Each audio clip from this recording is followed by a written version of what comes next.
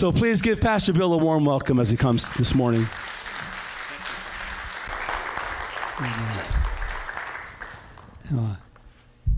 Thank you also for this opportunity to minister to you.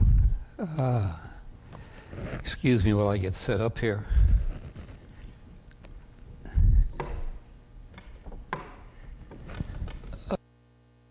As I used to be. Amen. Pastor called me Friday night to tell me that he wouldn't be able to preach and asked me if I would fill in for him today. And of course I said yes, and regardless of how I might feel, I would say yes. But I just want to say thank you for this opportunity.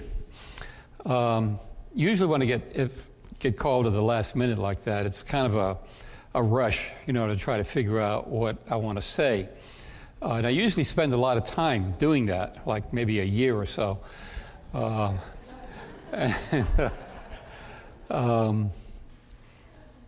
I had to look kind of hard for some inspiration, and I found it in two different people. And so, James, if you would put up that first person for me, please. There he is. Not exactly scraping the bottom of the barrel here, mind you. But Snoopy, I do have something in common with Snoopy, along with Pastor Rick. Snoopy was born in 1951.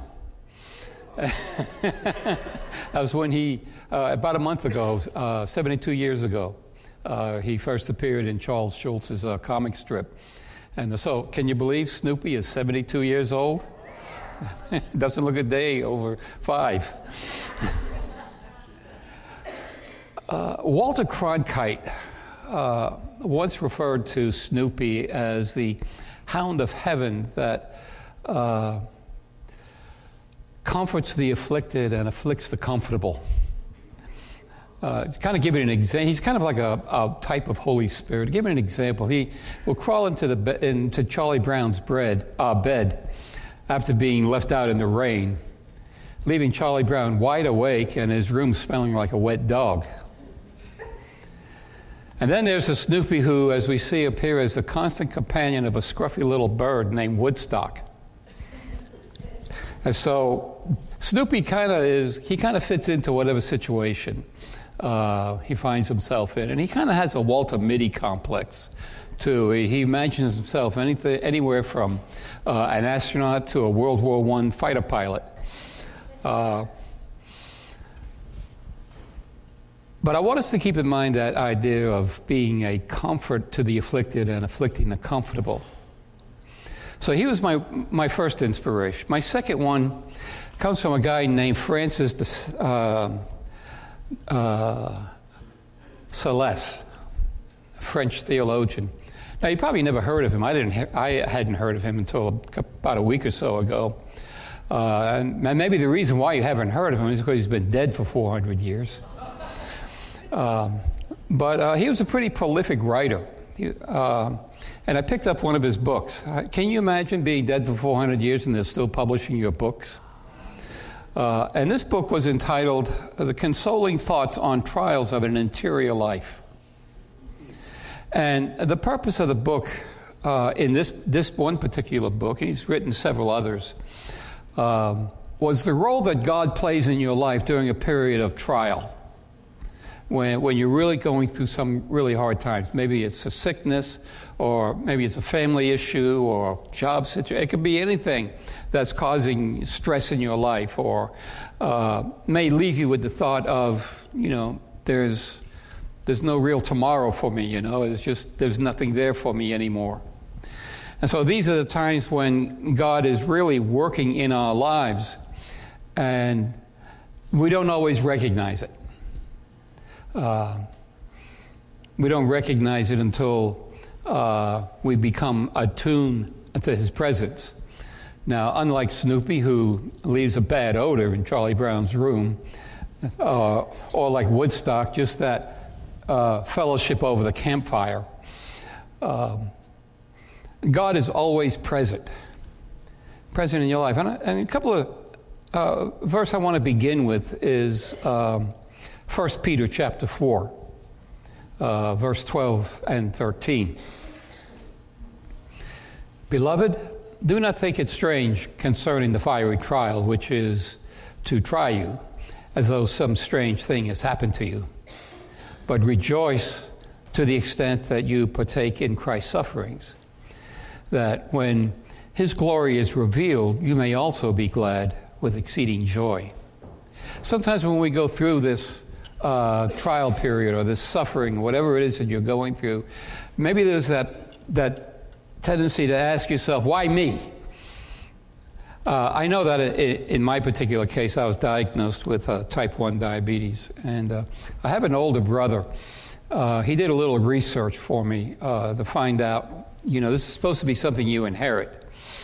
But he went back many generations in our family, both sides of our family, and he could find no case of diabetes. And so that kind of left me with the question, why me? What did I do? And I find that often, quite often, in fact, almost always, God doesn't always answer your why questions. So I think maybe that's the wrong question to be asking. And Peter is writing to people who are suffering extreme persecution for their faith in Christ. However, trials and afflictions may come to us in various different ways besides persecution. And whatever way we face adversity, we can find comfort in the Holy Spirit and in God's Word. And so I come to realize that the why question is really the wrong question to be asking. The question we should be asking is what? What do you have for me? What is in this that you want me to learn? In 2 Corinthians chapter 1, verse 3 and 5, Paul writes, "Blessed be the God and Father of our Lord Jesus Christ, the Father of mercies and the God of all comfort, who comforts us with all our tribulations, that we may be able to comfort those who are in any way troubled, with the comfort with which we ourselves were comforted by God.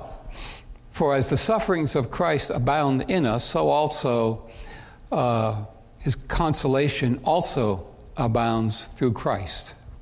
Now, did we pray? I don't think we prayed. I'm sorry. Let's pray.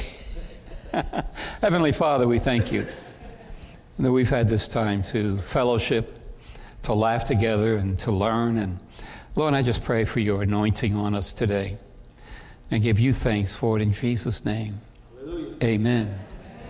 So Francis Solis, he, in the part that I read, and I'm sort of making this my daily reading in my devotion, and he lists what I call 5 truths things that you already know, but things that we need to apply, especially during a time of tribulation or a time of suffering. And, we live in very difficult times right now. We have 2 very bloody wars going on over in Europe and in Asia with the Ukraine and Russia and with Hamas and Israel. And it has the potential of spreading. But when you look at what's going on TV and what you might be reading online, there's a lot of pain and suffering going on. A lot of innocent people are hurting. And to me, that's where our job comes in. That's where we provide that comfort. And so I want to give these 5 truths to you that we need to be aware of during this time of suffering. Or if you know someone that is suffering, or when we want to pray for those who are basically literally under the gun or under the bombs. I want us not to be taking sides here, but to identify with those that are the innocents, the ones who are on the, not on the fighting edge necessarily, but on the receiving end of all this pain and suffering and, frankly, what I call nonsense. And most wars are that. During World War I, the question that sort of arose after the war was, what were we fighting for? both sides say God is on our side. The Germans were saying, in God we trust. And nobody could really figure out just what exactly were we fighting for. And so it was kind of, millions of people died. And for what?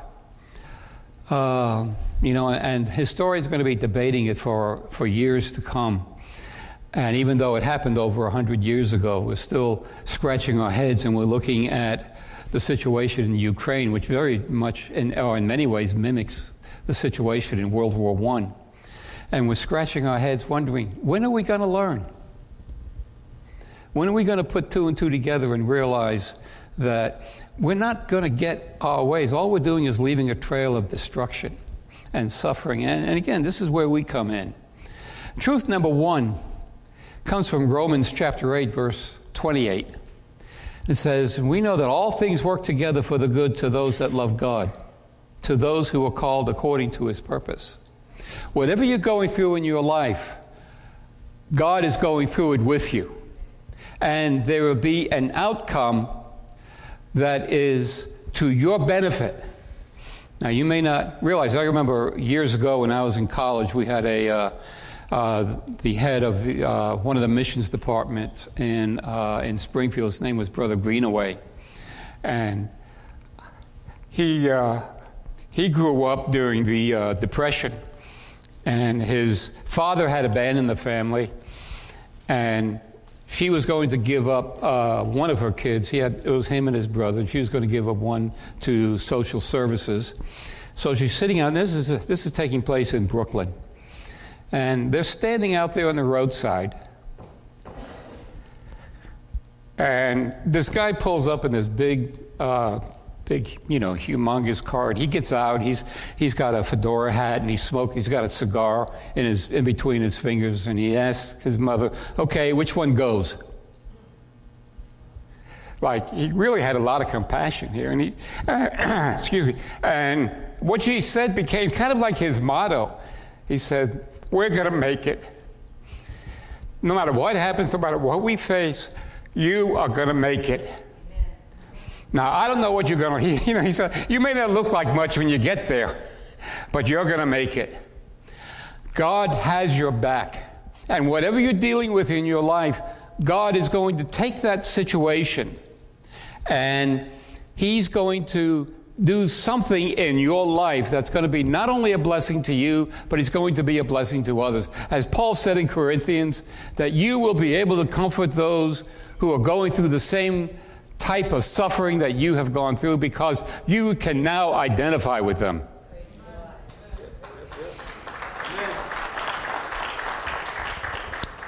Now, as I said, God doesn't always answer the why questions.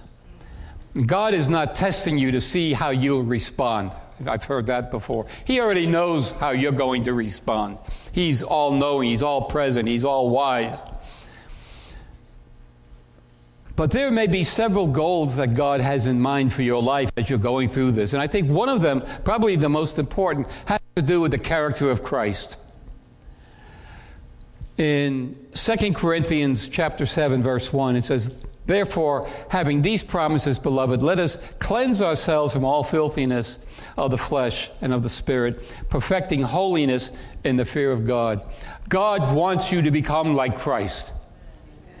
That is his number one goal in your life. I don't care what he's called you to do. However humble it might seem in the eyes of the world, or even in the eyes of the church, or whether you're in some position of power and authority, the one thing that God is more concerned about is your character. That you be like Jesus. And you can take whatever you're going through in life and answer the what question. This is, oh, thank you. You're welcome. Could you open that, please? Yes, of course. Of course. Thank you. All right. Appreciate it. All set. You're a pal. Another one? No, that's good. I'll call you later.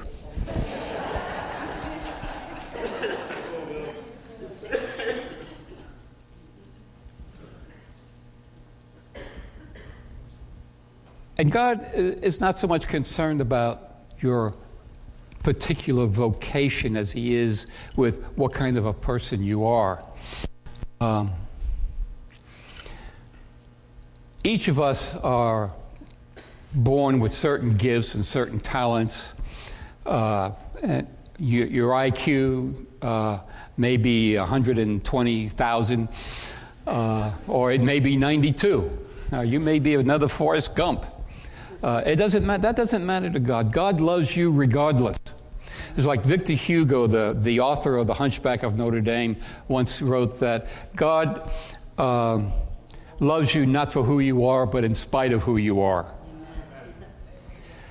So the character of Christ is the thing that God is wanting to perfect in your life as you're going through whatever trial you're going through. And some are going through some pretty horrific things when you look at the death of a loved one, or when you're facing the mortality of your own life and knowing that it might soon come to an end. God is still wanting to perfect the image of Jesus in your life. And all things will work to the good to those that love him. And so the main focus, the answer to the what question is, God wants you to love him because he loves you. And he wants you to experience that relationship and for you to give him full liberty in your life to do whatever he desires to do in your life. The second truth is that God is a loving Father. On 3 occasions in the New the term Abba, Father, is used to describe God. Now, in the context that it is used in the New Testament, the word Abba designates a position of honor. Now, in the Arabic language, the word Abba is a kind of a term of endearment, like dad or daddy or papa or something of that nature. But it denotes the recognition of God's deity and his authority in our lives, and yet at the same time that there is this intimacy that exists between you and God. So in Romans chapter 8, verse 38 and 39, it says, "For I am persuaded that neither death nor life, nor angels, nor principalities, nor powers, nor things present, nor things to come, nor height, nor depth, nor any other created thing shall be able to separate us from the love of God, which is in Christ Jesus our Lord." Now, I remember as a young Christian reading that verse for the first time. The part that stood out to me was the word nothing. Nothing can be a lot. Nothing can separate us from the love of God. Now, I know our Calvinist friends, they may teach eternal security, and I've known people in our own denomination that believe in eternal insecurity. But God, it is not the will of God that any should perish, but that all should come to repentance. Nothing can separate us, and nothing should separate us from the love of God, which is in Christ Jesus. So if nothing can separate us, all these things that Paul lists, and he says, none of these things can separate us, then that means I have the assurance that he is always going to be in my life, whether I realize it or not, whether I feel it or not. A lot of times, we base our faith on a feeling or an impression that we might have, and I'm not discounting the importance of that in how that works in your life, but it is not the thing that I put my faith in. I put my faith in the immutable fact that the Word says that he will be with me always, even to the end of the age. Amen. Now, that's either true or it's not true. In a court of law, guilt or innocence is established by what is, by a legal term, called a preponderance of the evidence.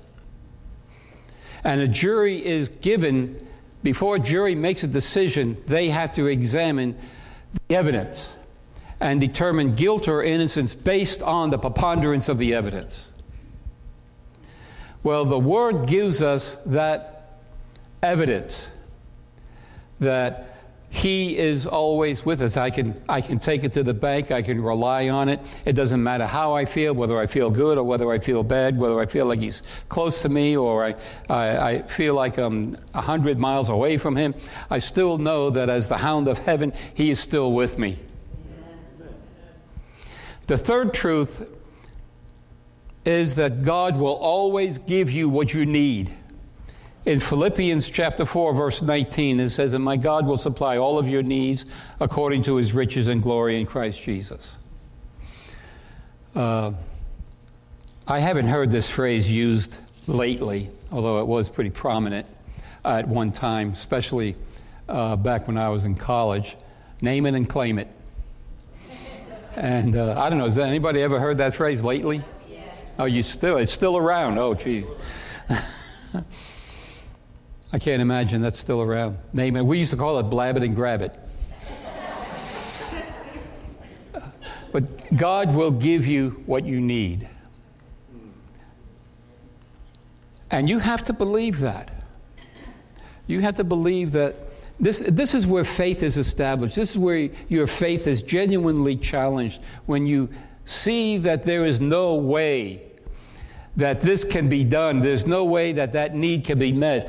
You know, you're kind of at a dead end. And that's when God begins to do His work.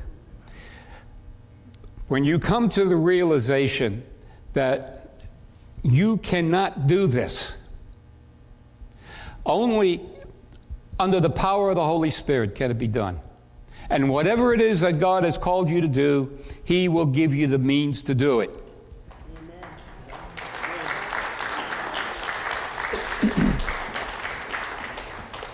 There was a time after I had graduated from seminary, I was given an opportunity to teach at an Indian Bible college in a place called Mobridge, South Dakota. It's kind of like being sent to Siberia. And we had spent our first mission experience was in Spain, and he came back from Spain. I went to seminary, graduated, and so I began to contact all of my churches that had supported us while we were on the mission field and trying to. And that's one of the hard things about being a missionary. It's not ministering on the mission field, but raising the money to get there, and keep telling the churches to keep sending that money in. Now, I could tell you some horror stories about that, but I'm going to move on here a little bit. Well, we were itinerating, and after 3 months, I had a total of $100 in our missions account. And I came to realize that maybe this is not what God wanted us to do, because that door had closed. Now, it seemed like a great opportunity. I had great references from my seminary teachers, but it wasn't working out. And come to find out that over a period of a couple of years afterwards, that because that door didn't open, another door did open for us to go back on the mission field. And spent 5 of really beautiful years in Europe ministering to military people. And so when you put your life in the hands of God and you say, Lord, whatever it is you want me to do, I just surrender my life, you make it happen. And God will bring it to pass. Commit your way into the Lord, and He will bring it to pass. The fourth truth that we need to bear in mind is eternal life. You're going to live forever. Now, I don't know how you're going to get to that point. Okay, now you may live to be 100. Or you may die, we could go tonight. God forbid. But we know that we pass from death unto life, not life unto death. In 2 Corinthians chapter 4, verse 15 through 18, it says, "Therefore we do not lose heart, even though our outward man is perishing, yet the inward man is being renewed day by day. For our light affliction, which is but for a moment, is working for us a far more exceeding and eternal weight of glory. And while we do not look at the things which are seen, but at the things which are not seen, For the things which are seen are temporary, but the things which are not seen are eternal. Faith is the substance of things hoped for, the conviction of things not seen. Belief in God is not some mythology. It is not some delusion. It's not some, story. But God is real. He's as real as the wood in this pulpit. It is the substance of things, of something not yet realized. The conviction of things not seen. I know in our own ministry, I remember a year before we went to Italy, I was teaching junior high class in a private church school in Florida, and I had arranged for a field trip to go to Cape Kennedy, and they have this big IMAX theater. I don't know, has anybody ever been to that place? The big IMAX theater. I mean, it's tremendous. And Walter Cronkite is the narrator at that particular. This is back in the 1980s, and just when the shuttle was just beginning to, become more useful. And there was a segment there where the shuttle is flying over Italy, and Walter Cronkite is pointing out the various different places of importance on that peninsula, like Florence, where Leonardo da Vinci declared that men can fly, and different other locations where important events of history were taking place. And it never occurred to me, and it couldn't have occurred to me, there's no way of knowing that I was actually looking at my backyard. But that's always been the way it seems, that wherever we have gone, sometime in the past, God has shown us some vision or some image of what we're going to be doing in the near future. And so this is the beauty of living by faith. That we not only have eternal life, but the life that we now live in the flesh, we live by faith of the Son of God who loved us and gave himself for us. There is nothing more rewarding, nothing more exciting, nothing more fulfilling than a life lived by faith. And believe me, it can be pretty exciting because you don't always know what the next day is going to bring. And so, by faith, we prepare ourselves for whatever the outcome. The fifth and last truth is we live a crucified life. In Galatians chapter 2, verse 20, Paul says, I have been crucified with Christ. But it is no longer I who live, but Christ who lives in me. And the life which I now live in the flesh, I live by faith of the Son of God, who loved me and gave himself for me.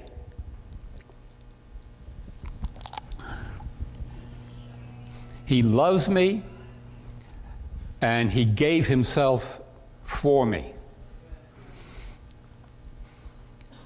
But Paul, as a prerequisite to this, says that I have to be crucified. I die daily so that I might live in Christ. You know, whatever you're going through, whether it's a sickness or terminal illness, all of us have heard and rejoice in testimonies of people who've been healed. And the Bible certainly speaks about healing. There's an abundance of Scripture that talks about healing. And I remember one time we had gone on a vacation in the area around Naples, and we decided to take a trip over to Pompeii. And so we were walking around Pompeii, having a good old time. When I got back, I had these huge blisters on my feet.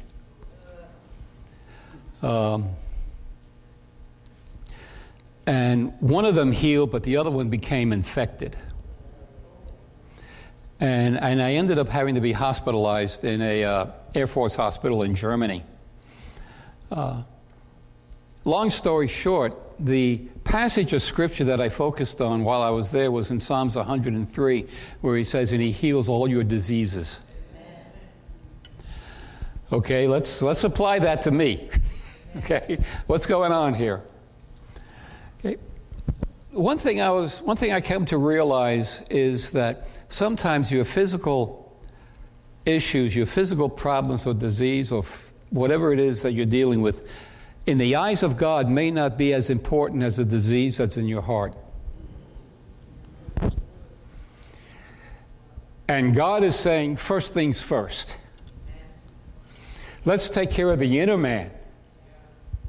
Because the outer man, that's going to resolve itself one way or the other.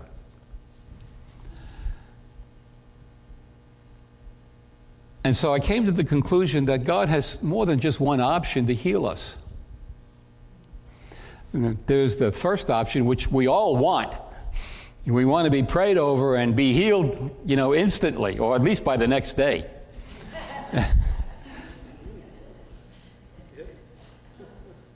But then there are those who don't get that healing. I have a friend of mine, he was my worship leader in Spain. He's a former Navy pilot. He was a pastor out in Oregon. He's retired now. But for years he's dealt with kidney failure. And they can't do a transplant on him because he keeps testing positive for MRSA. That infection that can spread in your body very rapidly. And so they're not going to do anything until that clears up, and it doesn't seem like it wants to be cleared up. A very virulent, very resilient bacteria. And I remember talking to him on the phone one time, and he said, I've had my period of yelling at God. But he had resigned himself to what Paul talks about in 2 Corinthians chapter 12, where he says, where God told him, my grace is sufficient for you. For my strength is made perfect in weakness. Paul says, when I am weak, then I am strong. Now that may seem like a contradiction, which on the surface it seems like it. But what comes to my mind is a man named William Wilberforce, who was instrumental in eliminating slavery in England back in, it took many years to do this, to convince Parliament to go along with it, but finally in 1834 they finally outlawed slavery in most of the English British Empire. But during that whole time, Wilberforce struggled with physical weakness and sickness. And he must have had a pretty strong constitution because he didn't go until he was 73. But during most of his adult life, he struggled with one ailment after another. But you see, in the crucified life, we know that our flesh is crucified, but our spirit abounds. In 1 Corinthians chapter 15, verse 53 through 54, for this corruptible must put on incorruption, and the mortal shall put on immortality. So that when this corruptible has put on incorruptible, and this mortal has put on immortality, then shall be brought to pass the saying that is written, death is death is swallowed up in victory. Now I believe that this is a promise. God's second option in healing is what I would call the medical option. You see, when God made man, he gave him a brain. And not only that, but he expected us to use it. Amen. Surprise, surprise. And I think the third option is what I read here, where death swallowed up in victory. Mortality shall put on immortality. There'll be no more crying, no more tears, for the former things are passed away. Behold, everything becomes new. A new heaven and a new earth. So that kind of brings it to an end. You only gave me a few hours there to work on this.